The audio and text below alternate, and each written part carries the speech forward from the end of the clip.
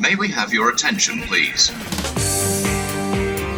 In a previous episode of our podcast, we talked about the 1988 Clapham accident. It was the first in a series about what we can learn from previous accidents that will help us stop them happening again. May 2022 was the 20th anniversary of another serious accident on the mainline railway at Potters Bar. With me again to talk about that accident and what we must learn from it is Greg Morse. Greg, welcome back to the RSSB podcast. Can we get straight into the detail of what happened at Potters Bar? Thank you, Ant. Yes, indeed. We're talking about the 10th of May 2002. And as you can imagine, and as is usual in these cases, that day began like any other day, with countless trains arriving and departing from countless stations. One of them, the 12:45 King's Cross King's Lynn, was making good progress despite an emergency speed restriction near Hornsey. The speedometer was back up in 97 miles an hour as the train struck 2182A points. Up ahead, Kilo 539 signal flickered from green to red to green. At about the same time, there was a lurch followed by a series of sharp jolts. The jolts had suggested a mechanical problem, but a brake application plus the fact that all the interior lights went out on the train, the driving desk lost power, and the cab secure radio went dead suggested something worse. The train came to a stand about 250 yards past Potters Bar station. Both the driver and the signal inspector riding with him looked back. The driver could see the worst of it. "We're off the road," he said, before taking 2-track circuit clips and climbing down to apply them to the down, slow and up fast lines. And this was just before 1300. And what had happened was that the points had moved under the train, causing the rear bogie of the third coach and all the wheels on the fourth to derail. The latter became detached and crossed to the adjacent line before flipping into the air, crashing into the station and striking the parapet of the bridge over Darks Lane. Masonry debris showered down to the road below. The carriage then mounted the platform, sliding along it before coming to rest under the canopy at 45 degrees.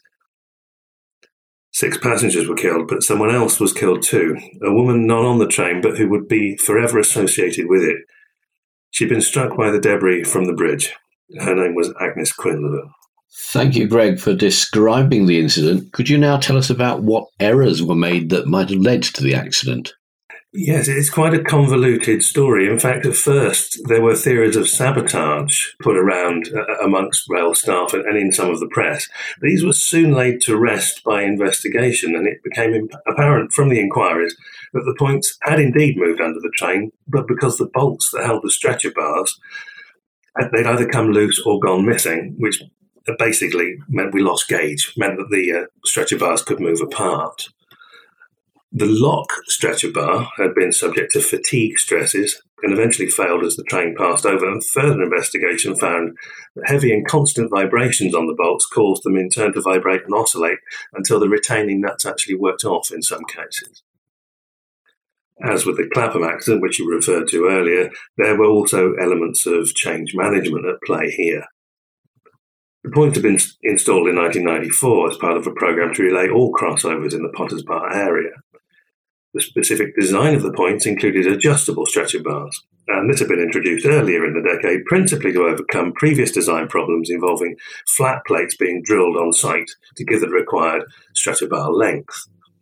Once installed, these bars were not intended to require adjustment at all. The investigations, however, cast some doubt on whether that intention had been achieved.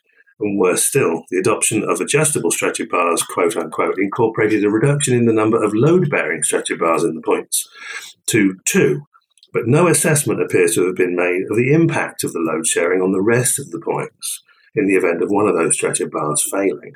So, Greg, you've just talked about whether or not the adjustable stretcher bars needed maintenance. Could you expand on the maintenance program and what may or may not have failed there? Yes, at the time, there were in fact 2 separate systems for the inspection and maintenance of the points of this type, one involving permanent way personnel, the other involving signalling staff. While this alone probably was enough to blur the roles and responsibilities, there also appeared to have been no guidance or instructions issued for setting up, inspecting or maintaining this kind of point. But something else had changed in the 90s, and that was the great rise in the use of contractors in rail infrastructure maintenance. It's not that the use of contractors is inherently unsafe, wrote the Health and Safety Executive, more that to ensure robust safety standards are achieved, the use of contractors must be carefully managed by a knowledgeable client who understands and can deal with the added complexity involved. Now, as the Hatfield accident showed us, and we may come back to that in a future podcast, Railtrack, the infrastructure manager of the time, could not in any way be called a knowledgeable client, its seam of expert staff having been worn paper thin during privatisation in the belief that outsourcing was best. Thank you very much for that, Greg. I look forward to our Hatfield conversation at a future date. It's been 20 years since the Potters Bar accident. How have we progressed in terms of mitigating or even eliminating some of those causal factors? One of the things we can do better, which we are doing better, is acting on reports received. The points that failed at Potters Bar had been fully inspected on the 1st of May that year. A further visual inspection the day before the accident found no issues. That evening, though, a station announcer heading home reported a rough ride south of Potters Bar after travelling over the down fast line. His report was misunderstood and led to a permanent waiting being sent to the up fast in error. Now, unsurprisingly, they found nothing amiss. So we've beefed up how we deal with reports of that kind, but we've also recognised that useful reports don't only come from members of staff. After the fatal tram derailment at Sandylands in November 2016, which caused the deaths of 7 people tragically, evidence came to light that there have been a number of customer complaints of harsh, heavy or sudden braking in that area. However, these reports were not detailed enough and could not be categorised to identify the risk of overspeed on curves, which is what happened at Sandylands. Now, as a result of that, the RAIB investigation underlined an underlying factor, if you like, that we weren't learning from customer complaints, as they called it. Now, just like us in the industry, regular rail travellers use the network, and if they spot something, we should make it easy for them to highlight the issue, and we should have mechanisms in place to respond. So RSSB undertook a project to collect, review and summarise good practice in this area, and those findings have now been published, and the results can be found on our website. It's called Managing Safety-Related Contacts from Members of the Public. And it really does make some very useful suggestions of what we can all do to act on reports, to try to stop Sandylands and try to stop the Potters Bars from happening again. Nowadays, point faults account for around 30% of the risk from track asset integrity, and that figure has been relatively stable over recent years. The Cross-Industry Asset Integrity Group is also working to raise the awareness of the part that infrastructure and rolling stock issues can play in the causal chains of accidents.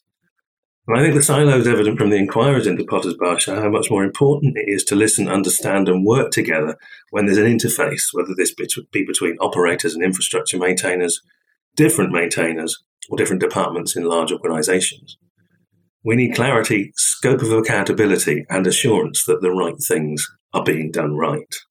Greg, thank you very much for summing that all up very nicely. You've mentioned some of the research work we've done, the work that the Asset Integrity Group is going to be doing in the future, and we will have a series of podcasts on asset integrity features later in this year.